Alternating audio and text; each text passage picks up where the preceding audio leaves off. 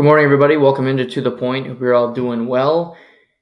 We have lots to dive into today. It is almost Thanksgiving in the United States. We have a massive slate of games in the NHL tonight after an off night. Then we got NFL tomorrow. It's a big couple days in sports because Black Friday, teams play afternoon games in the United States. So it's a good sports day. It's a good sports week. And we're going to talk about it all today. Today on the show, we're going to talk about the College Football Rankings Committee, what they did last night. We'll dive into that. Going to get into a firing with the Pittsburgh Steelers that I predicted on Monday that came true yesterday. Going to talk about the NHL and the Edmonton Oilers and what's happening with that group. Just disaster for them. Another loss on Monday to a good Florida team, but they couldn't get. They have a lot of problems. They're in Carolina tonight playing a good team. But we're going to preview a lot of games, some good games on tap tonight. Vegas, Dallas, Vancouver, Colorado. So we'll talk about them in just a little bit. But we're going to start today's program with the Super Bowl rematch on Monday Night Football. Philadelphia in Kansas City. If you listen to Monday's podcast, you know I predicted that the Eagles would cover the number, plus 2.5, which they did. I thought the Eagles would actually win the game, which they did. And it was another game that it felt big. It had all the stakes. Two teams were in the Super Bowl last year, two teams with great records. But I can't say it was a great football game. I can't say either quarterback played particularly well. But in the clutch moments, Jalen Hurts, who is clearly injured to me, came through. Hitting Devontae Smith over the middle, then hitting Devontae Smith down the sideline for a massive gain, getting tackled at the 1, for the tush push to go in for Jalen Hurts' second rushing touchdown of the day. If you look at the box score, A.J. Brown was hardly a factor. The Eagles, Jalen Hurts had only 55 passing yards at the end of the third quarter. They were horrible on third down. You think there's no way the Eagles are going to win this game. They had no business being in the game for large portions of it. But a strong running attack led by that offensive line and perseverance from their quarterback in the clutch moments led them to a big victory on the road in Kansas City.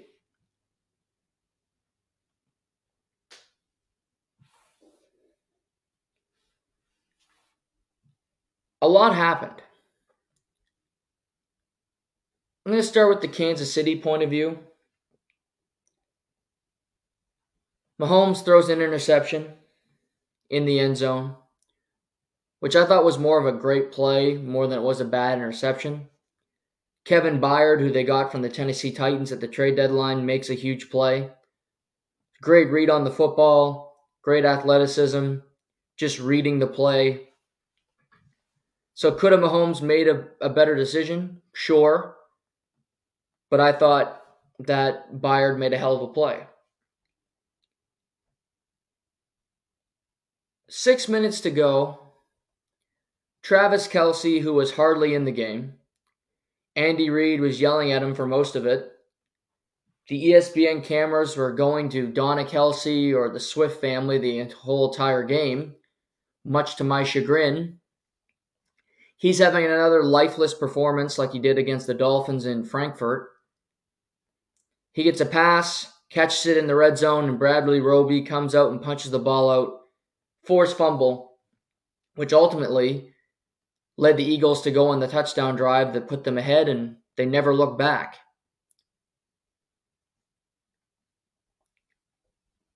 Talked about Jalen Hurts not being 100%. I don't know what's happening with Travis Kelce. He doesn't look like the guy that was an all-pro last year. Doesn't have that same jump, doesn't have that same spark. He's been discussing lately. He doesn't know how much longer he's going to play. He's 34. A lot of bumps and bruises. He's going to be a big media star, whether he's with Taylor Swift or not. Has the most popular sports podcast in the world. But is he hurt? Is he distracted? Flying to Argentina on a bye week to get a kiss from Taylor Swift? Good for him. All I know is he's not playing well. It really doesn't matter what, there will be other people in the media that will say, oh, it's Taylor Swift and he's too focused on this. I just think, hey, he's not playing that well, and maybe he's hurt, but when you're on the field, Shannon Sharp always said this, when you're on the field, you're 100%. Doesn't matter if you're not. You chose to play, so you judge that person accordingly. In his last 3 games, he doesn't have 100 yards receiving combined in those 3 games. And that might not have mattered when Kansas City had Cheetah at wide receiver, when they had better options. But Kansas City is relying on Rashee Rice, who I think is their best receiver, Kadarius Toney, who's being used more of a number 2 running back than anything else, Noah Gray, a backup tight end, and Justin Watson, a guy they want to be a great receiver, or the guy who has to be a great receiver on this team because they have nobody else, who had at least 3 drops himself on Monday night. And of course, there's Marquez Valdez-Scantling, who dropped a touchdown late in the game from Patrick Mahomes, which would have gave Kansas City the win.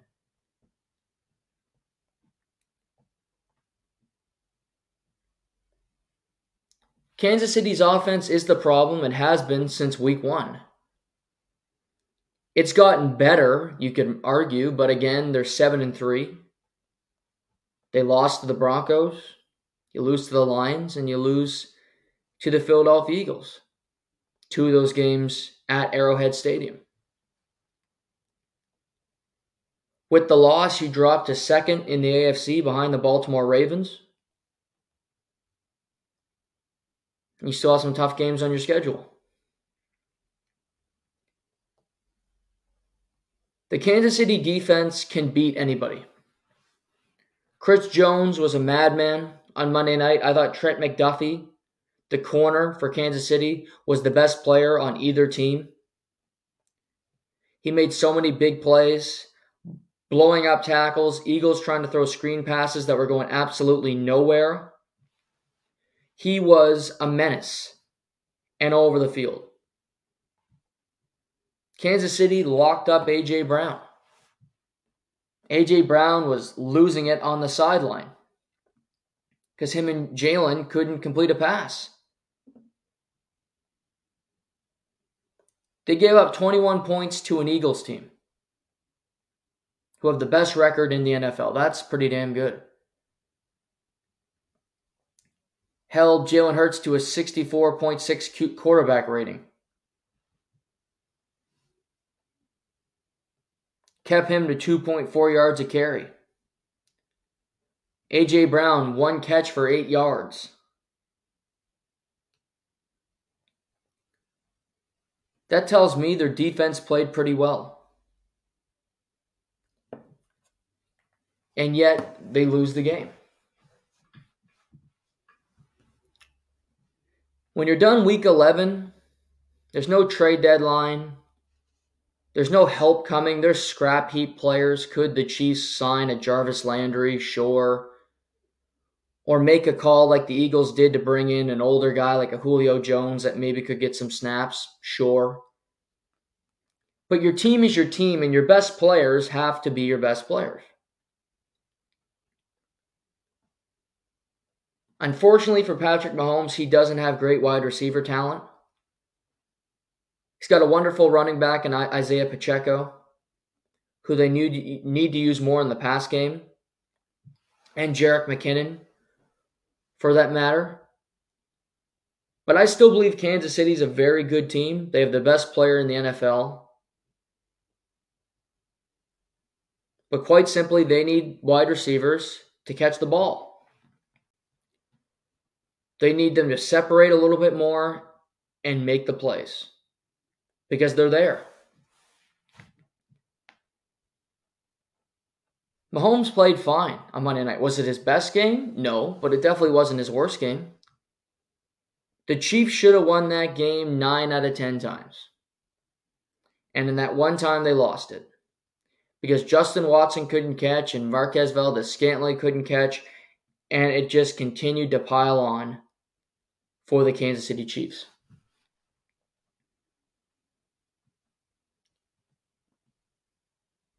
It's revisionist history to look at. I've seen this argument made online that, Kansas City should have never let Tyreek Hill go. That's a stupid argument to me because this is Tyreek Hill's second season in Miami, not his first one. So in his first season in Miami, Kansas City won the Super Bowl, while Tyreek Hill was playing in a wildcard game and going home with the Dolphins. So Kansas City won a Super Bowl without the All-Pro, without one of the best wide receivers of all time. So that's not the argument. But Juju Smith-Schuster gave everything he had to the Kansas City Chiefs. He was better than even he probably expected himself to be in Kansas City. He left everything on the field. He was spectacular in the Super Bowl game, having close to 100 yards receiving. He caught a touchdown in that game. But since going to New England, he has been just a non-factor. He had injury problems before. And this is the cruel thing about the NFL. He's only 27, Juju Smith-Schuster. And yet, he looks done. This season, he has 22 catches for 149 yards and a touchdown in 8 games. Not available. When he is available, nothing's happening. He's not making any big plays. Kansas City can look back and say, maybe Jacoby Myers was the guy we should have targeted. Could we have made a play for Devontae Adams via trade? But they look at their situation and said, we needed money to re-sign Mahomes. We needed money to get Chris Jones back. We needed money to boost our offensive line, to keep this team competitive so we can compete for a Super Bowl year after year. Mahomes is handling this better than any quarterback would. He blamed himself for the Valdes-Scantling drop. He said, I could have threw it a little shorter. Straight in the breadbasket, and he dropped the football. But he's putting the blame on himself and not throwing it on the team. I still believe Kansas City is a better team top to bottom than the Miami Dolphins, who they beat. I still believe Kansas City is a better team top to bottom than the Jacksonville Jaguars, who they also have beat this year. But if I'm Jacksonville, if I'm Miami, my only goal down the stretch is to get home field. The Dolphins are 18-2 in their last 20 home games. They play phenomenal at Hard Rock Stadium in Miami. That's your goal. That's what you need to accomplish. Do not go to Arrowhead because they will not win that game. They're not winning a road playoff game at Arrowhead. Tua and those players. This isn't happening. They couldn't beat them in Frankfurt. So it ain't happening in Arrowhead. But at 7-3, you have the same record as the Chiefs. You both have played 10 games, and you control your destiny down the stretch. Can you finish ahead of them in the standings? Continue to beat up on these bad teams. You have the Jets on a Friday. Then you play the Washington football team and the Tennessee Titans on Monday night. All teams who have losing records have to be 3 wins. Has to be. For Jacksonville, you have your toughest game coming up, going to Houston this coming weekend. It's no guarantee win. Houston's playing well. You then play the Bengals at home without Joe Burrow. Then go to Cleveland, where Cleveland has the best defense in the NFL, but you're playing a third-string quarterback. They also have the Ravens in there. But beyond that game, you don't play a playoff team.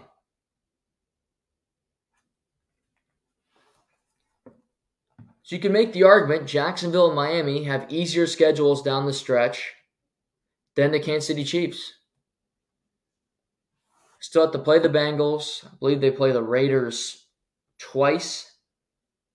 The Raiders aren't great, but they're competitive. I'll give them that. Raiders go to Green Bay, host the Bills, at the Patriots, host the Raiders, host the Bengals, at the Chargers.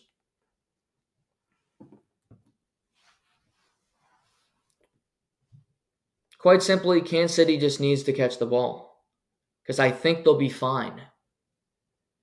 I don't know if they're going to get to another Super Bowl this year. I didn't pick them to do it before the year. I picked the Bengals, but that's going to be wrong because Joe Burrow is out for the season with his torn wrist ligament. So to me, it opens it up because I believe the Bengals are going to make the playoffs, and if the Bengals can get in, they can go. It doesn't matter. They can be a road team the entire way. I've seen them do it. Joe Burrow thrives in the big moments. But Joe Burrow, a big quarterback out, that's a piece gone from the chessboard. Who from the AFC will get there? I talked just on Monday about the NFC where the Eagles are great. The Lions are very good. San Francisco, who has been to 3 straight NFC championship games, are still a fantastic team. And I think the Cowboys are right there. It's going to be one of those 4 teams representing the NFC in the Super Bowl. If it isn't one of those 4, I will be stunned. For the season, I said Philadelphia. I'll stick with that. I picked Philly to win the Super Bowl before the season started. And after 11 weeks, they do have the best record. Now, they have their problems. We'll get to them in a minute. But what I would say for Kansas City, it's doom and gloom because you lose this game and you have a 7-3 record. And you're right there with the rest of your conference, which is not where you want to be. And Patrick Mahomes has not played a road playoff game in his career, which is staggering. Because they have been that consistent and that good to get home field advantage and have the entire postseason go through Arrowhead.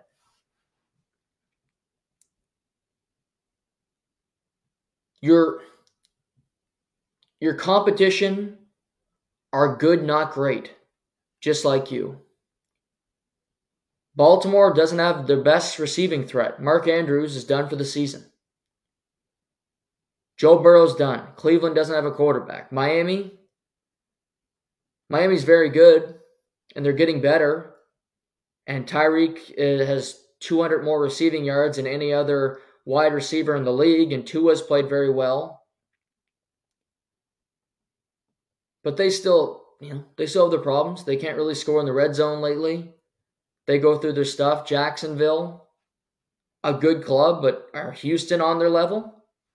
We'll see this coming weekend. So I don't think Kansas City should panic. Those guys internally have to make plays. They have to show up for their quarterback and play. I'm not 100% confident that Kansas City will get back to the Super Bowl, but I'm not ruling it out. Because despite the fact that their team is not perfect, the teams around them aren't either. Jacksonville has their warts. Miami has their warts. And it's just going to be who can find the momentum to get to the Super Bowl in this conference. Because it's full of teams that are just average, that are good, not great.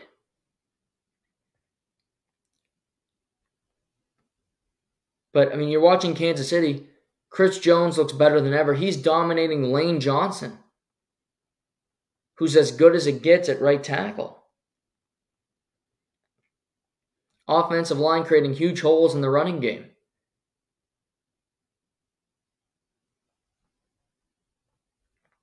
They can do this, and it might be their defense that propels them to that big achievement, that gets them over the hump, that makes them get back to the Super Bowl as the AFC representative. Because it is their strongest unit right now, and it ain't close. Looking at the Philadelphia point of view, they just find ways to win games, and I applaud them for it. It was more important for Philly to win on Monday night than Kansas City. And I talked about this. Philly has a tougher schedule down the stretch. Philly only has a game lead over the Detroit Lions for that top spot in the NFC to get home field advantage. They have the Bills this weekend. They still have to play the Cowboys. They still have to play the 49ers. So they have tough opponents upcoming. You watch the game and Jalen Hurts didn't play very well. True. You watch the game and go, A.J. Brown is going to kill somebody by the end of the year, although he's second in the NFL in receiving yards. But one catch for 8 yards the entire game, he's going to lose it. You see their defense, teams run over them, their secondaries and all that good. Well, it was fine the other day. They have their problems. They're without a lot of people too. Nakobe Dean is done for a while. They're missing pass rushers. But they find ways to win. Jalen Hurts makes a big throw to Devontae Smith. When he had to make a throw, he did. When they had to use the tush push, they did.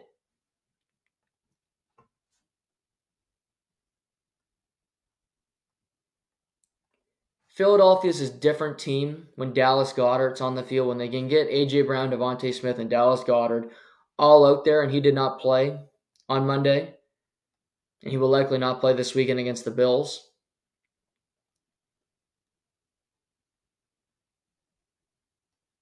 But they kept themselves in the game.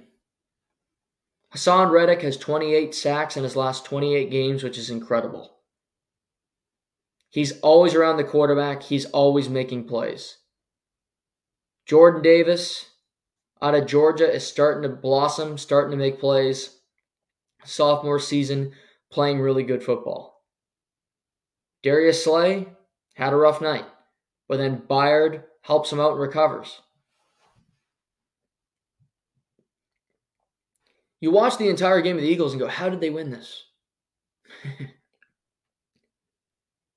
can make the argument they should have lost to the Cowboys in the game a couple weeks ago. Their only loss this season is to the New York Jets with Zach Wilson at quarterback. This team should be undefeated. But they're consistent under Nick Sirianni.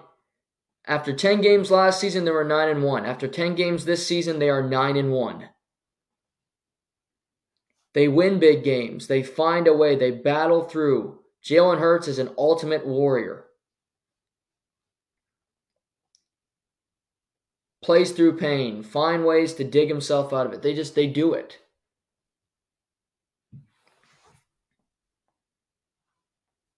A.J. Brown and Devontae Smith is as good as it gets as a wide receiver tandem in the NFL. Because they both do different things. They're both massive, huge parts of the team. And A.J. Brown didn't have a good day, but Devontae Smith did. A.J. Brown changed the team last season. And like I said, he's tied for second in receiving yards in the NFL this year with C.D. Lamb. So he hasn't been horrible. Just didn't have a game that he was happy. One reception for 8 yards is not enough for a player of his caliber. No doubt about it.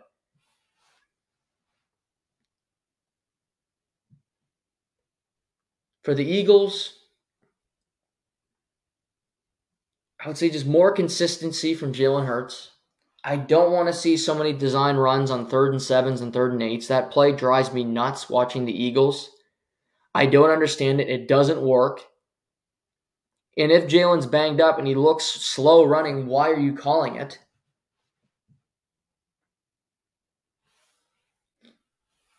Start the games going to A.J. Brown to get him going. And Swift can run the football. Your offensive line can create holes. Continue to do it.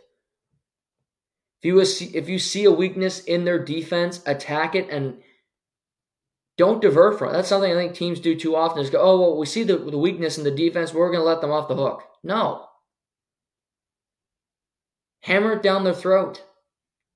They can't stop the run. Keep running the football. Don't try to do something else when they don't know how to stop you. That's not the name of the game.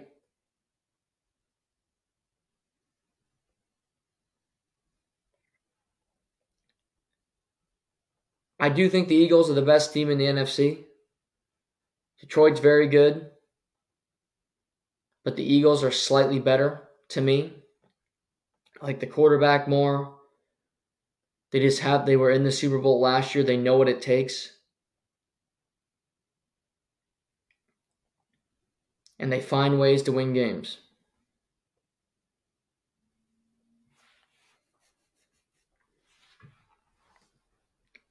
They have the opportunity, like Kansas City, to get better as the season goes on, despite the fact that you're 9-1.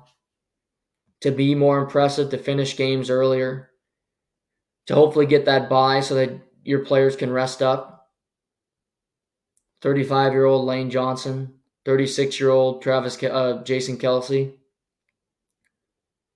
a banged-up Jalen Hurts, Dallas Goedert, who's missed time this season. Plus, you have to go through Lincoln Financial to get to the Super Bowl. That's not fun.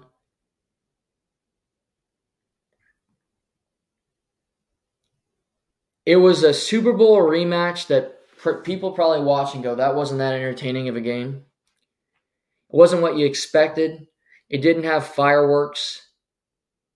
But it was a battle with mistakes. And Philadelphia came out on top on the road, which was a massive victory for them.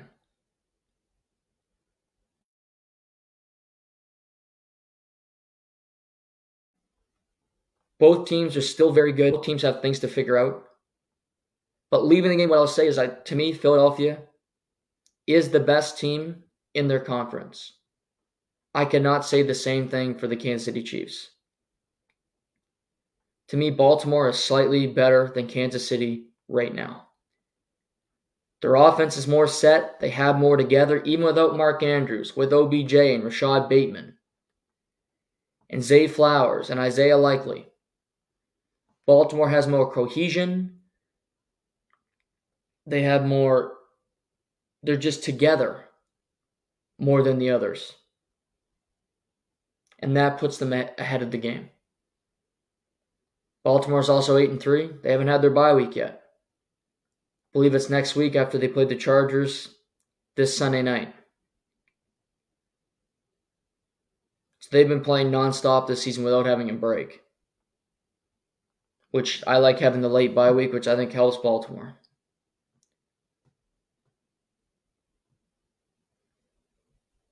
But a fun game between two really good teams, two excellent quarterbacks. And I kind of talked about this on Monday. Jalen Hurts was the front runner for the MVP on FanDuel Sportsbook at plus 400. He won the game. To me, Tyreek Hill, Myles Garrett should be the co-betting favorites for the MVP, ahead of any quarterback. It's normally a quarterback award, but when nobody is deserving of the award that plays the quarterback position, by proxy, it has to go to somebody else. There are so many weeks left, so many opportunities for players to jump up, to assert themselves into the conversation. But through 11 weeks, and you can only judge 11 weeks, no quarterback deserves to win the award.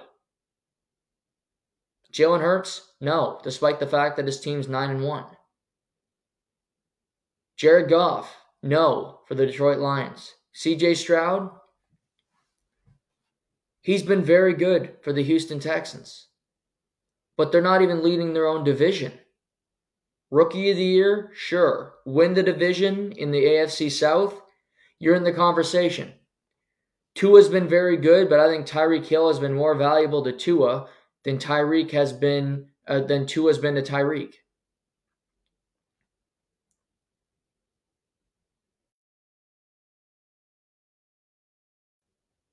Myles Garrett has the Cleveland Browns at 7-3 with shitty Deshaun Watson play, DTR, PJ Walker. He has single-handedly put that team in the conversation to win the AFC North. He's a menace. He leads the NFL in sacks. He leads the NFL in pressures. Dak Prescott, if he can continue to play the way he's playing, he will be in the conversation. Because quietly playing bad teams, the Cowboys have dominated them, and he's had some very good numbers in those games. But you can only play who's on your schedule, and if you have bad teams on your schedule, dominate them and have a lot of good statistics, you'll be put in the pot.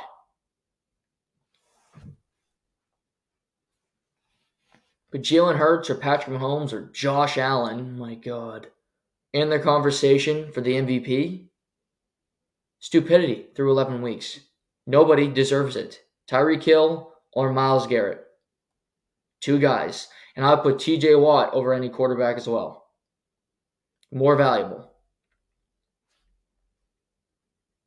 They've been the most valuable player to their respective team. TJ Watt's been dealing with crap all season long. Getting outgained in every performance. And I talked on Monday about hot seats, coaches that I thought were locks to get fired potentially after the season. And I brought up the Steelers offensive coordinator, who I thought had the potential to be fired this week because of how the way the game went on Sunday. And yesterday, the Steelers pulled the trigger. Offensive coordinator Matt Canada was fired by the team. It was the first in-season firing by the Pittsburgh Steelers since 1941, which is staggering to even hear that. Teams fire coaches in season anytime like it's going out of style. 1941. But the Steelers' offense has been dreadful. Kenny Pickett has not looked like a NFL quarterback. George Pickens, with all his athleticism, has not been getting the ball. No completions. Bad play call. It's been a disaster in Pittsburgh. And the Steelers brass clearly thought, well, our team looks dreadful out there. We just lost to a Cleveland team with a third stringer. We're 6-4. How are we 6-4 with this offense? We need to make a change. They also needed to keep the locker room, to keep the faith. Nobody's going to give up on Mike Tomlin. But you needed some hope. You needed something to boost the morale in that building. This was the correct decision. I'm sure Pittsburgh did not want to do it. They like having coaches. They don't like firing people, having headlines. But when your offense is just that lethargic, when you don't have anything going, Sometimes you just have to make that decision for the betterment of the team.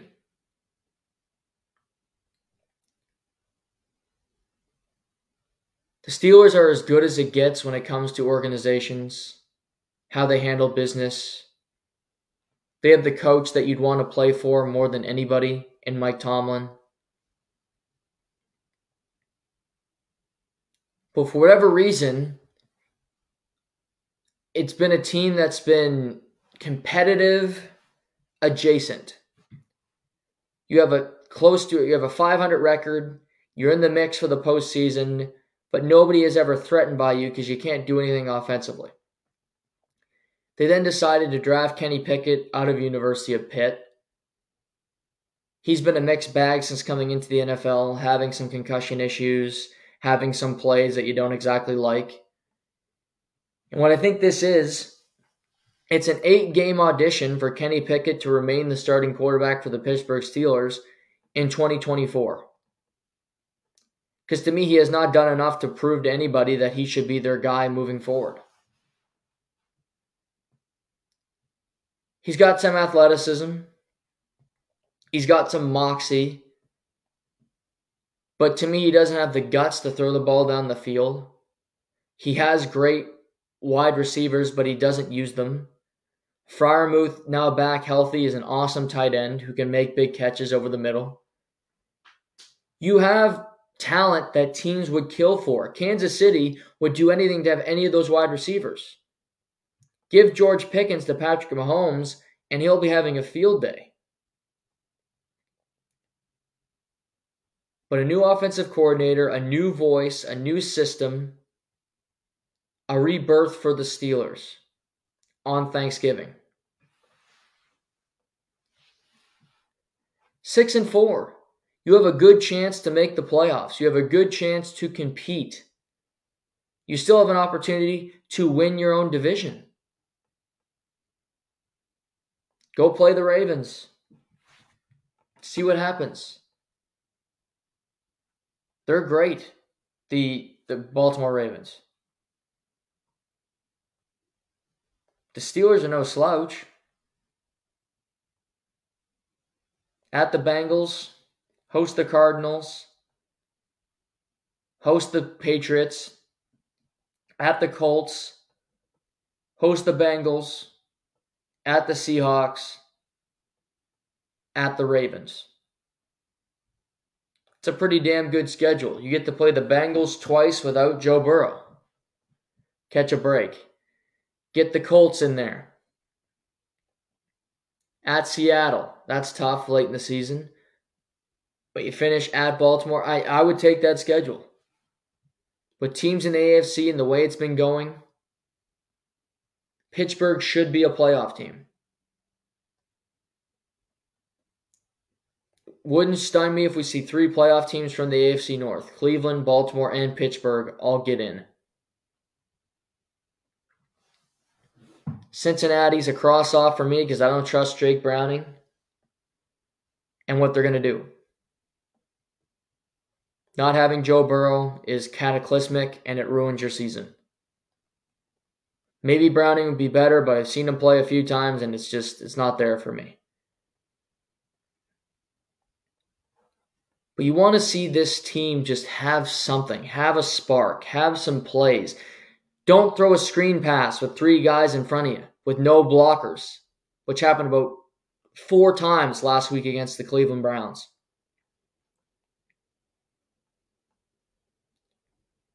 They have the talent, they just need to find a way to put it together. Pair the quarterbacks with the wide receiver and see what happens. Use more of Kenny Pickett run-pass option. I would like to see that. He has athleticism. He ran in college. They created a new play in college that you can't fake slide. He did it in a bowl game and he scored a touchdown doing it. Now you can't do it. The Kenny Pickett rule. So he can use his legs. Let him. Jaylen Warren is your best running back, not Najee Harris. Let Jaylen Warren carry the ball more than 9 fucking times a game. 9 carries, 111 yards. Pretty damn good production. Put the ball in his hands. Well, Najee Harris was a first-round draft pick. I don't care. Who's going to give you the best chance to win? Jalen Warren. The little back who didn't get taken in the first round at Oklahoma State. Put the ball in his hands.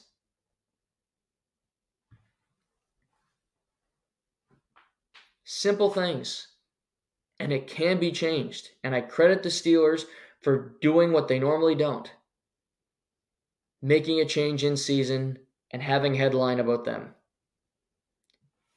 But Sunday, there was only one game between two teams with winning records in the NFL. And that was Steelers-Browns. And it was an awful game. 13-10. You could argue great defense. I would just argue more that it was awful offense. No creative plays. Quarterbacks taking bad sacks. Stupid idea throwing the football there. Bad play calling.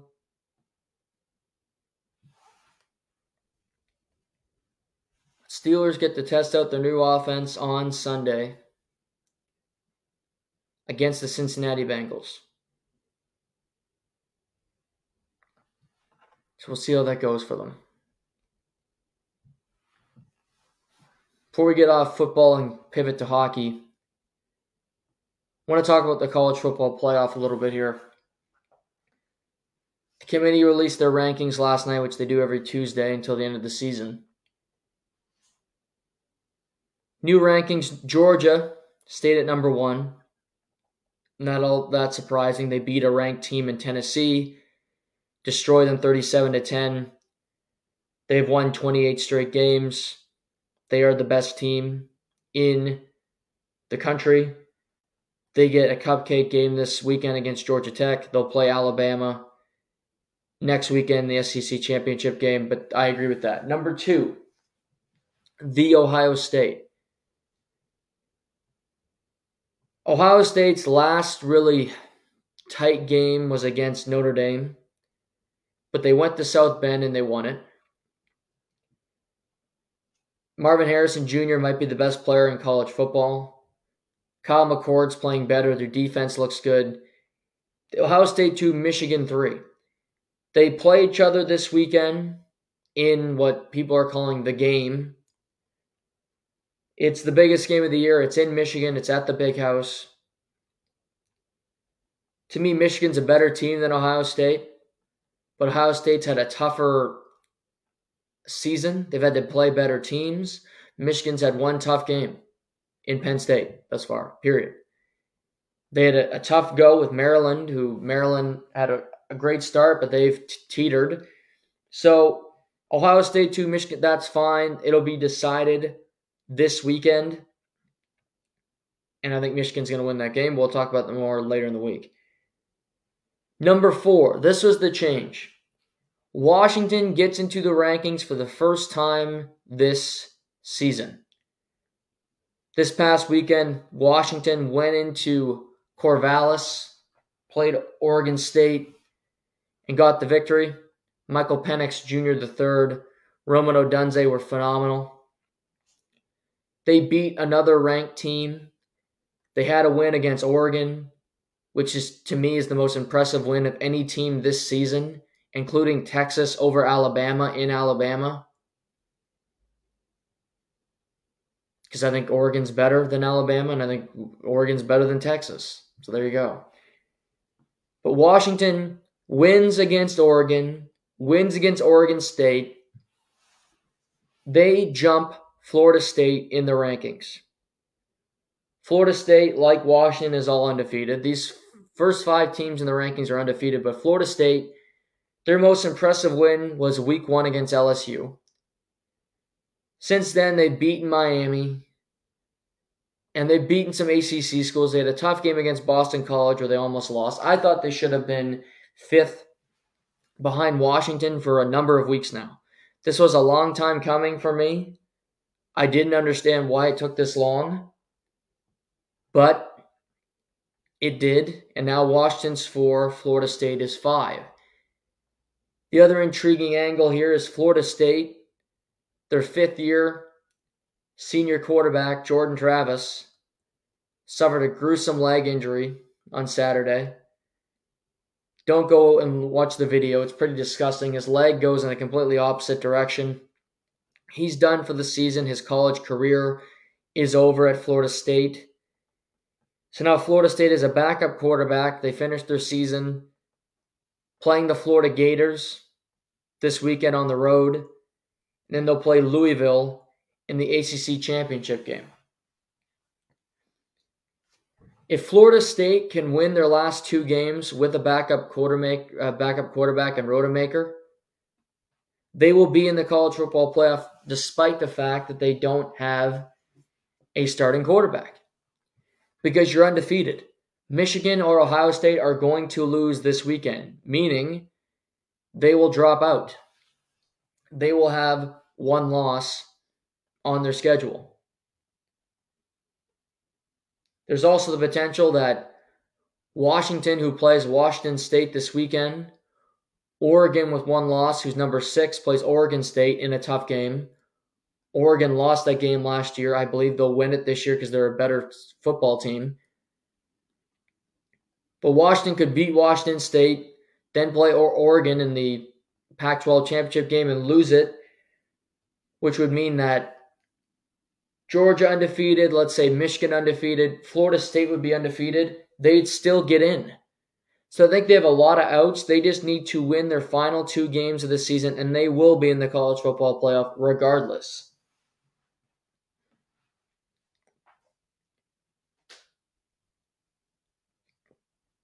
But this was the correct rankings. Washington should have jumped Florida State.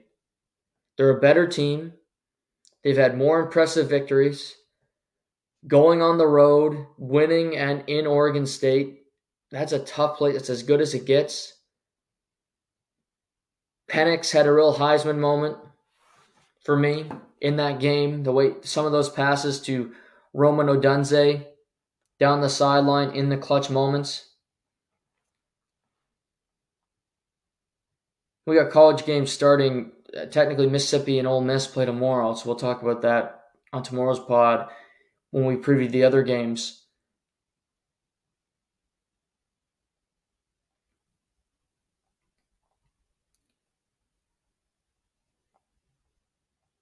Looking at the Heisman currently, Jaden Daniels, quarterback at LSU, is the betting favorite at minus 110. So you're not going to be getting any money betting on him. He's had a phenomenal season, more touchdowns than anybody in the country, but he's on an LSU team that's not going to be playing in a championship game, will not be playing in the college football playoff, is hardly ranked. What he's done has been nothing short of phenomenal. Second is Bo Nix at plus 125, who's had great numbers, had 6 touchdowns and a half against Arizona State. You have Michael Penix Jr. at plus 650, and that's when the numbers drop. Marvin Harrison Jr. plus 6,000. Carson Beck plus 8,000. J.J. McCarthy plus 25,000. It's for sure one of the 4 guys, unless something fantastic happens. If Marvin Harrison Jr. and Ohio State win this weekend, and he plays phenomenal, he plays out of his mind, it's over 150 yards, 2-3 touchdowns, he's back in the conversation. Absolutely. With that type of performance on the road in Michigan, that would be worthy of it.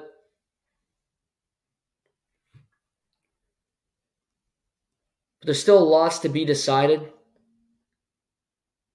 It's funny because there are games this weekend that are more important than the Big Ten championship game. Michigan or Ohio State are going to play Iowa, and they're going to win that game easily. It won't be a competitive, it won't be a good game. That's why the game this weekend is more important. Oregon has to play Oregon State, which is tough. Rivalry game, 2 really good schools, not easy to win. But Oregon's got to play Oregon State, then they got to go play Washington. Both tough. Washington's got Washington State, easier game, then you get to play Oregon, a team you beat earlier in the year in a rematch. Georgia, easy game this weekend against Georgia Tech. Then you have to go play Alabama. So it just depends on the conference. I think for Florida State, you're going to get to play Florida. It's on the road, but you're playing Florida with a backup quarterback as Graham Mertz got hurt last weekend. So backup quarterback against backup quarterback. You have more talent than Florida. You've been a better team all year. And you prepare for Louisville, who's been game. Louisville should be undefeated.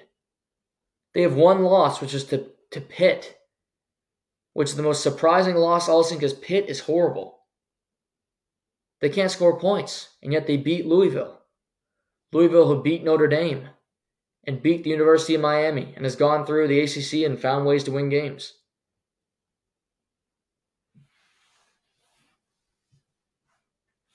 College football is coming to an end here. We will have bowl games in December. But again, like the Black Friday games in the NHL, you get Friday afternoon a number of games in college football. Let's see here. Friday afternoon, TCU at Oklahoma, University of Miami at Boston College, Iowa at Nebraska, where the over-under is 26.5. Wow. That's a record, by the way. Missouri at Arkansas, Texas Tech at Texas, rivalry game, Penn State at Michigan State, and then I mentioned Oregon State at Oregon. And you get a full slate on Saturday as well. So it should be a fun. We'll talk about those games as we get later into the week. Tomorrow on the program, we'll preview all the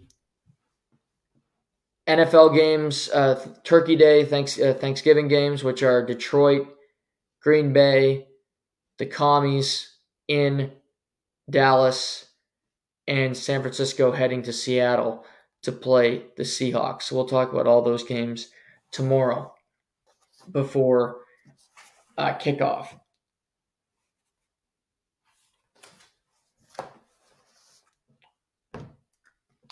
Let's go to the NHL.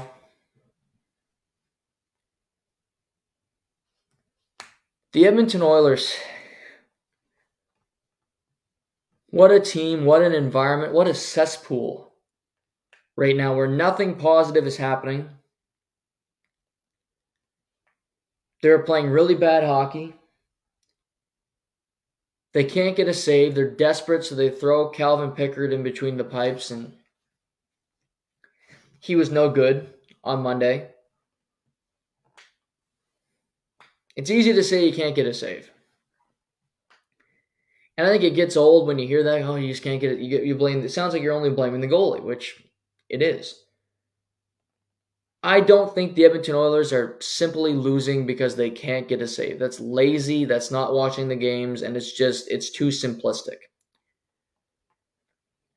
The Edmonton Oilers are losing games because they are completely lost with how to play in their own zone.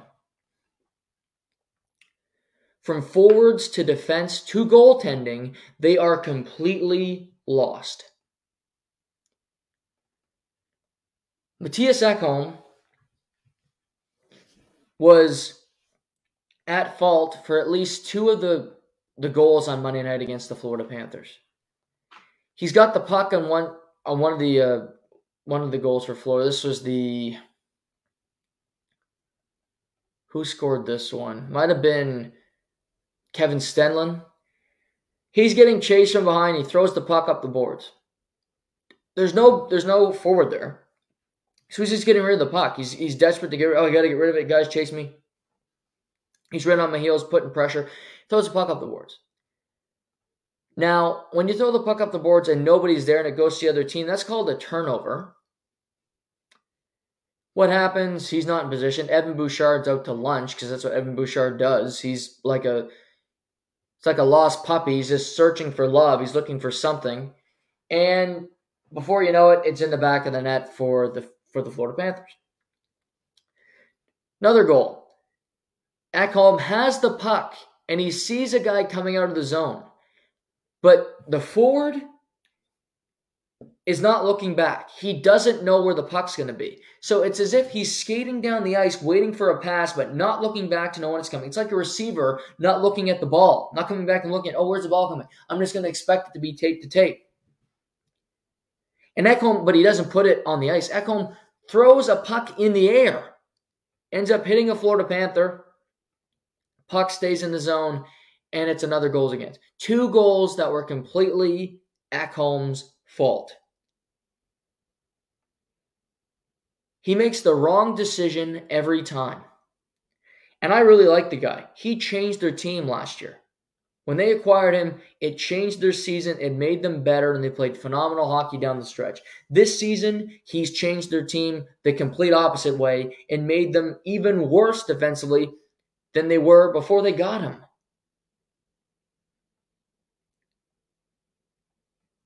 They put Evan Bouchard with Ekholm. And I don't know if Ekholm just feels so much pressure to do everything because you can't trust Evan Bouchard, which you can't. Because the guy just is a lost. He's completely lost. He's got a big shot and he knows how to play offense. Great. What can you do in your own zone?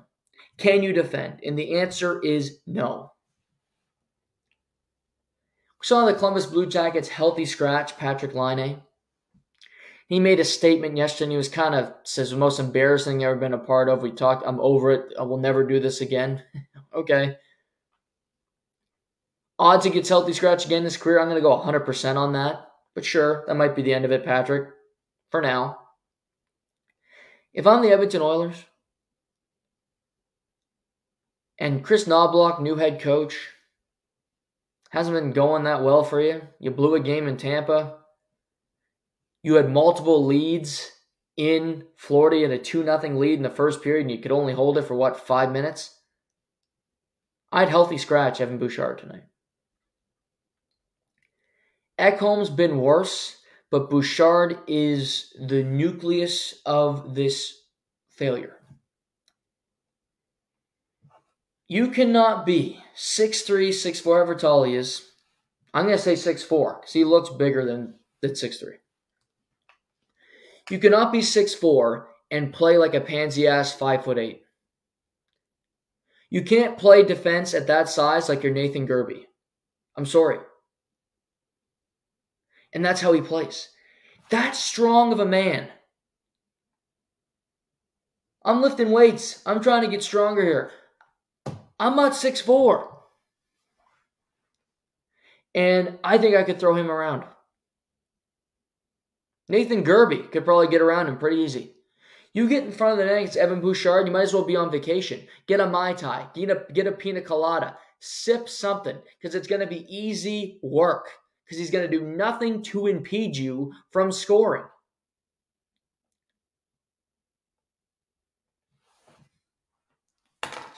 You don't want to learn defensive responsibilities? You don't want to implement good defensive play? Good. Sit your ass in the press box. Order Putin and watch the game. You don't have to sit him for 4 or 5 in a row. Sit him 1. Sit him tonight.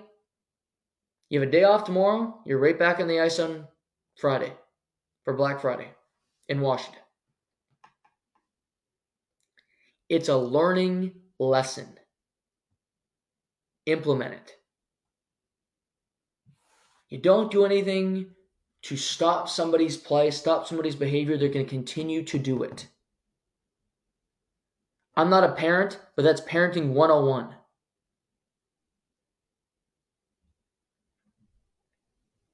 When I wanted to go out when I was a kid, my parents started off with a curfew, and then they said, if you break this, if you do stuff we don't like, you're not going to be able to go out anymore. Guess what? I listened. And I got to go out plenty because I listened to their rules and I stuck to that standard. And it was good for them and it was good for me, looking back.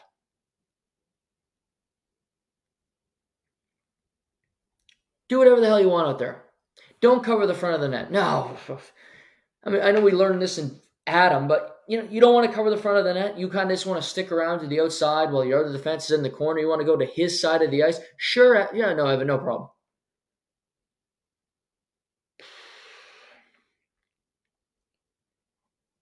Simple. This is not all in the defense.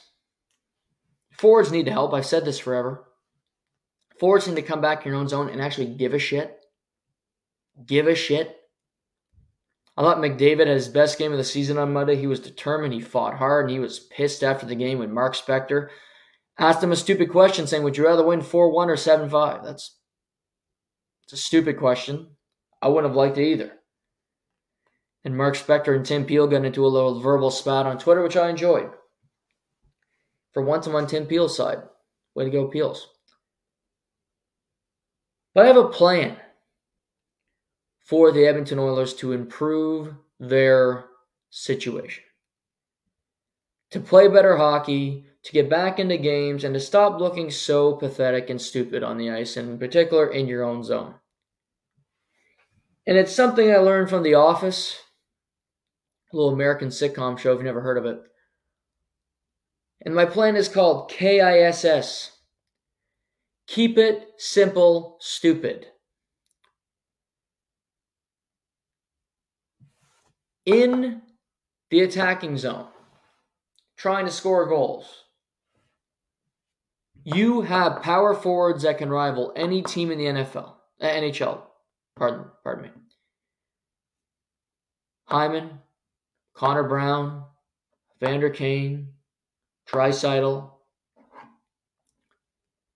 You need to own the boards. You need to go in there because you're physically stronger than the opponents and come out with the puck. Keep it simple, stupid. Exactly. You have stronger players. Come out with the puck. Own the boards. Create separation. Get scoring chances on net. Connor Brown's playing with McDavid. Go dig the puck out and give it back to him. Give it to Draisaitl, give it to McDavid. You continue to cycle. You wear out your opponents. You will score goals. How about keep it simple, stupid on the other end? How about wingers don't cheat, number one, and stick to your board because your defense don't know what to do with the puck. So because they don't know what to do with the puck, have somebody on your board, have your stick on the ice, and get ready to break the puck out of the zone. Easy transitions. You have somebody here. Oh, I have a pass here. I have a pass in the middle. I have multiple ways that I can get the puck out of my zone without giving it to the other team. This requires forwards to get back in your own zone and commit. You're going to have to skate a little more. You're going to have to give a little more defensively. But that's the price of doing business. Because what you've been doing through the first nearly 20 games of this season has done nothing. Edmonton's proved they can play in games that are 6-4 and 7-5. But even those 6-4, 7-5 games, they're losing. So what's good of scoring 5 goals a game if your opponents are going to score 7? Because defensively, you are that atrocious. It's worth nothing. You need to be more committed as well getting pucks out of the zone because it's clear currently. You cannot rely on the Edmonton goaltenders to win you a game. You cannot rely on the goaltenders to make a big save because they just haven't. Do the best possible to eliminate the worst part of your team, which is your goaltending. I think Stuart Skinner is a decent goalie. He's lost all confidence. He doesn't look good. But play better in front of him and give him the chance to find it. Give him the opportunity to settle in, make a few saves, get a few wins in a row. You're playing a better style of hockey, and then maybe he finds it. But for the Edmonton Oilers, this has to happen. Because if it doesn't, you're done. And you've wasted a year with Leon Draisaitl and Connor McDavid in their primes. The two best players in the world. And I don't think Leon or Connor are going to be sticking around knowing that your team is a sinking ship that's going nowhere but the bottom of the sea. They're not going to be part of your organization. They're not going to stick around. They will demand out. The hockey players are better than this. They want to win. And if they think they can't do it in the city of Edmonton, Alberta, they will go do it somewhere else. They will find a better situation. And believe you me, there are better cities than Edmonton, Alberta. Pretty near every city's better than Edmonton. Place a shithole.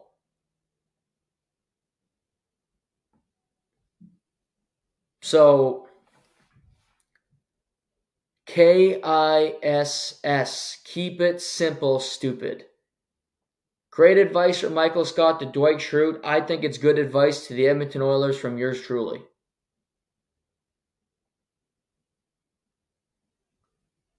Help Dwight out with his relationships, with talking to people. Can it help Edmonton win some games? It has to be the plan, because their plans have not worked. Play a great defensive game and win 2-1 tonight against the Carolina Hurricanes. Out Carolina.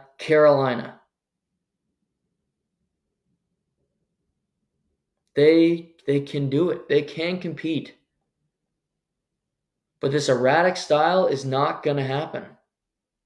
It's not going to work.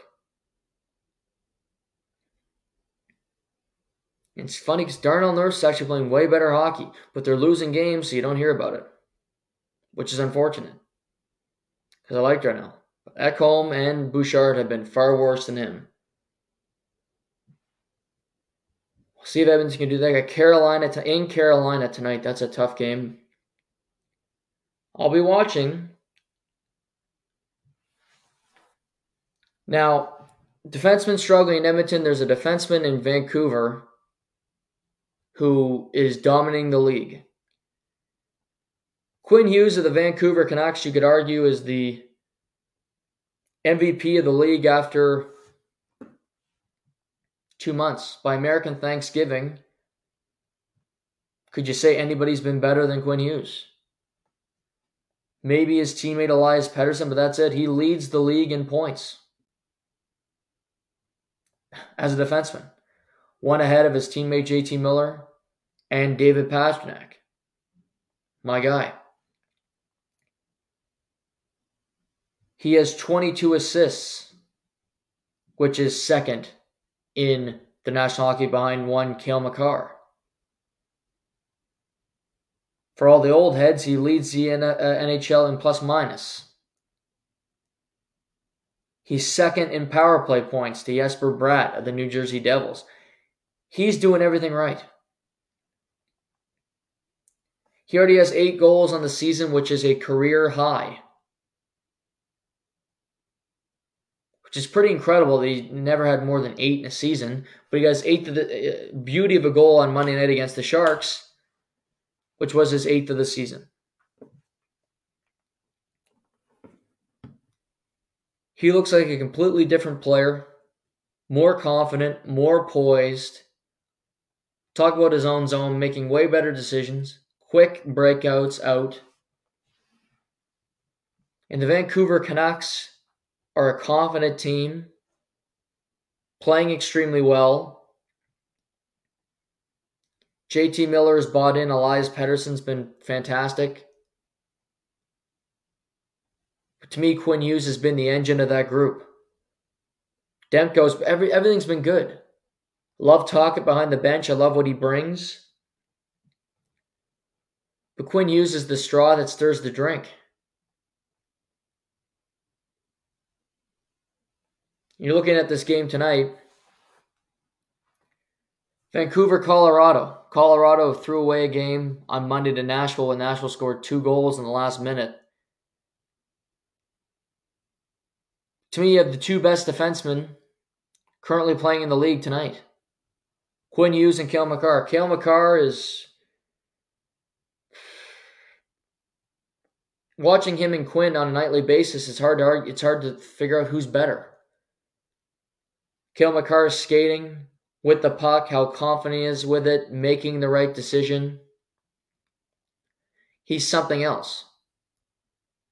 Then you watch Quinn Hughes go down the ice and snipe top corner against San Jose, and you go, okay, he's pretty damn good too.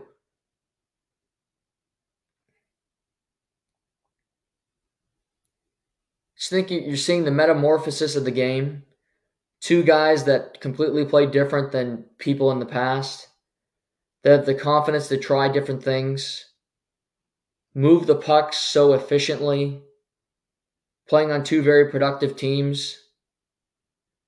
Two teams that I believe both feel that they have the opportunity to make the playoffs and compete for a Stanley Cup.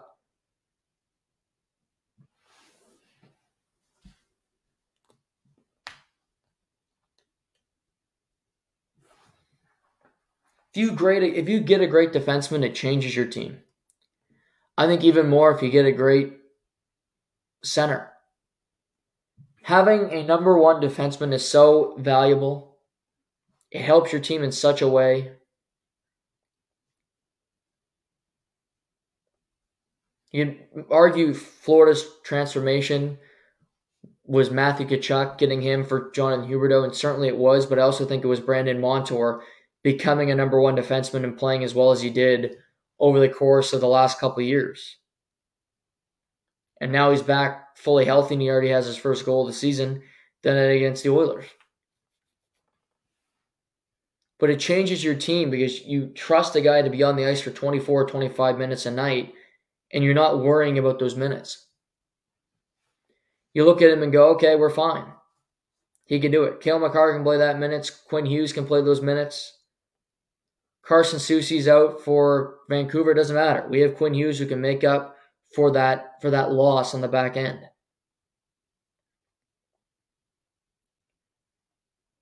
Vancouver needs to sustain it. It's early into the season, obviously. And I don't think Quinn Hughes is going to be the Hart Trophy winner at the end of the year.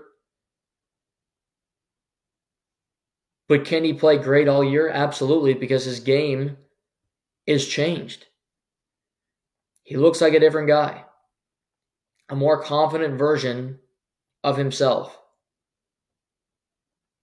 A more intelligent player that understands the game better, which is leading to better decisions and better results for the Vancouver Canucks. When you get Vancouver with Pettersson, McKinnon, Makar, Hughes tonight, that's a star matchup. That's the game to watch.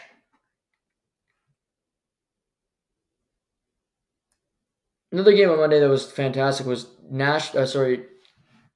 Dallas and New York. New York had an early lead, 2-0, but Dallas fought back. Dallas is a physical group. They're not loaded with skill. We saw them last year. They got to a conference final. But they won that game on Monday because they got pucks they're willing to fight the puck to get to the front of the net, and they find ways to put it in. Joe Pavelski scores a goal. Jamie Benn puts one away, which is his first goal in 9 games.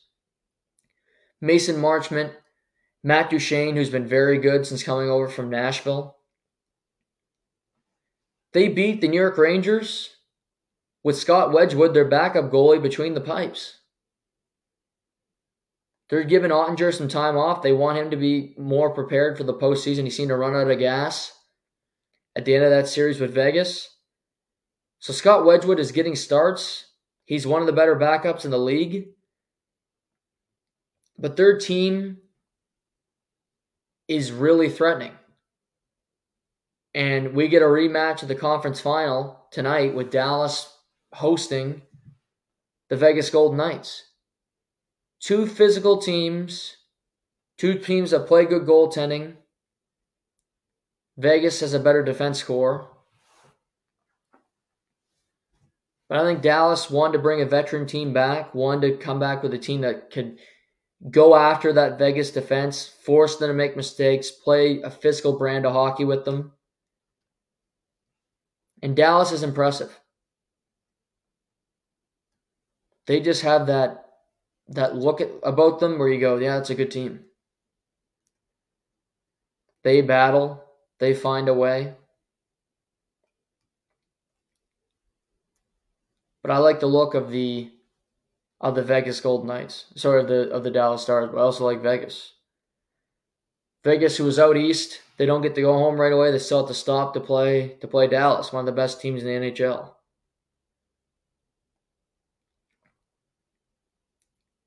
You think of that game at Colorado, Vancouver at 11. You get Dallas and Vegas at 10:30. Also tonight, I mentioned the Edmonton game. Boston in Florida. Boston threw away a point on Monday night to Tampa. Stamkos ties the game with 4 seconds, and Brandon Hagel scores the overtime winner. Winnipeg in Tampa Bay. The red-hot Winnipeg Jets. Rangers Penguins. Calgary and Nashville. Calgary's been playing better as of late. They won a game on Monday in overtime. Montreal and Anaheim. San Jose and Seattle. We got a lot of games in the NHL, some good matchups. But should be a good puck night because you got a lot of good teams meeting up with one another.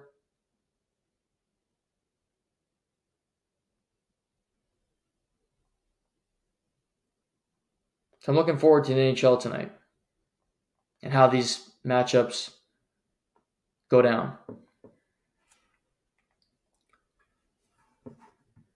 Before we wrap for today, some Major League Baseball news.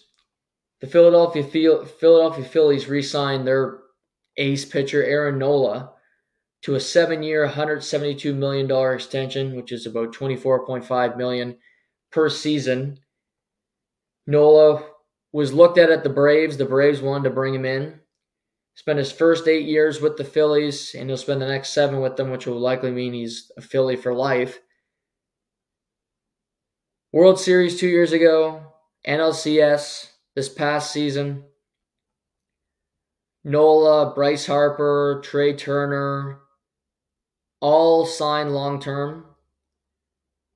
They want to keep the nucleus together. I did read the Phillies are opening to trading Nick Castellanos. So I think they were happy with their season, but also disappointed that you're playing the Diamondbacks and you don't get back to the World Series. That was obviously their goal. But the Phillies bring back an ace pitcher. You pair him with Zach Wheeler. I think they like to add a decent starting pitcher in the offseason. We'll see if they can do that. It's a lot of money. It's a lot of years. But they want to compete, and I understand why the Phillies are doing this right here, right now, because you have Bryce and you have these guys. So you push the chips to the middle once again, hoping to compete with the Braves, who have won the division title for a lot of years in a row here. St. Louis Cardinals have made a number of moves. They signed Lance Lynn to a 1-year, $10 million contract. So they bring him in. Was with the White Sox, then went to the Dodgers. Had over a 6 ERA last season. I think the Cardinals are kind of moving towards a rebuild of sorts. I think they'll be looking at what they want to do this offseason. Adam Wainwright retires. Yadier Molina's gone. Do you want to keep Nolan Arenado? Do you want to keep Paul Goldschmidt on the payroll? Do you want to explore trades with those guys? They also brought in Kyle Gibson, who was with the Baltimore Orioles last year, to a 1-year deal at $12 million. So 2 veteran arms on short-term contracts to pitch for them. Kind of a new day in St. Louis. It's an odd division because you have the Pirates, who have been awful for a long time. The Cardinals are in this state of transition. The Cubs just hired Craig Counsell, making him the highest paid manager in the sport, which obviously changes things. Milwaukee has won the division title the last 2 years. They still have a good team, but again, they haven't gotten over the hump. They just lost to the Diamondbacks in the playoffs in a wild card series. So it's just kind of a weird dynamic in this division when it comes to Major League Baseball. Who's really going for it? Who's the best teams? That's what I'm trying to figure out.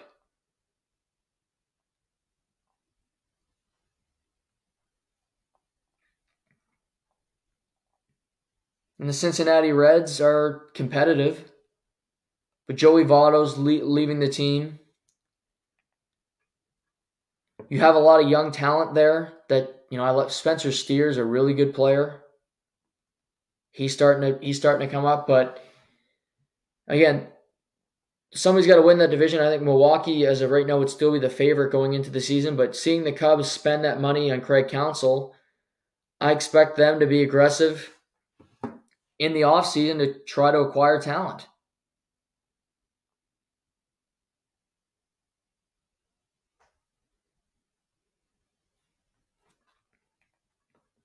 So we'll see what happens there. But baseball winter meetings are coming up.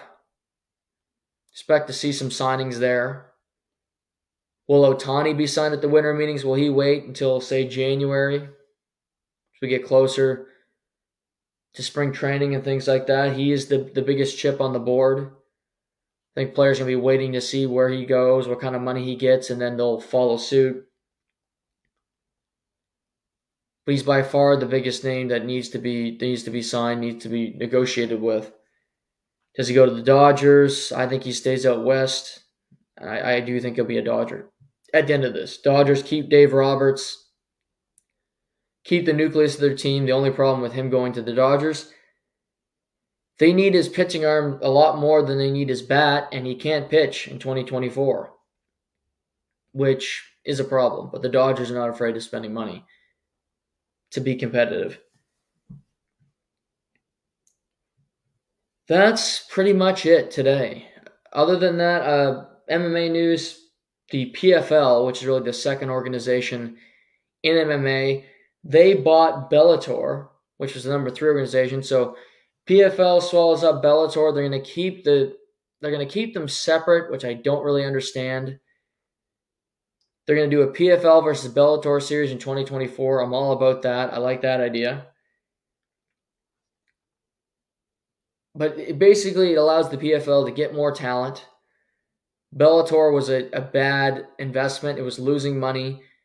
So they get free of it. They get some money to exit. PFL World Championships are this weekend in DC, I believe. So it might be in New York. Might be in New York or DC.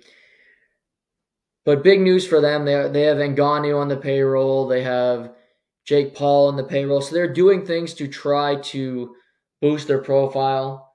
They get a lot of very good fighters.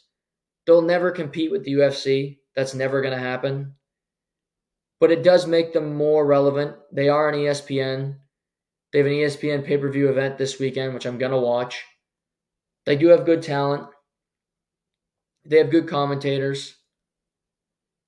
So the PFL is a good organization. We'll see what happens there. Tomorrow on the program, I will preview the upcoming games on Thanksgiving, the 3 games. We'll talk about Ole Miss, Mississippi State. We'll recap the NHL this evening and any other news in the world of sports. Thanks for tuning in today. Thanks for the support as always. Talk to you tomorrow. This is To The Point.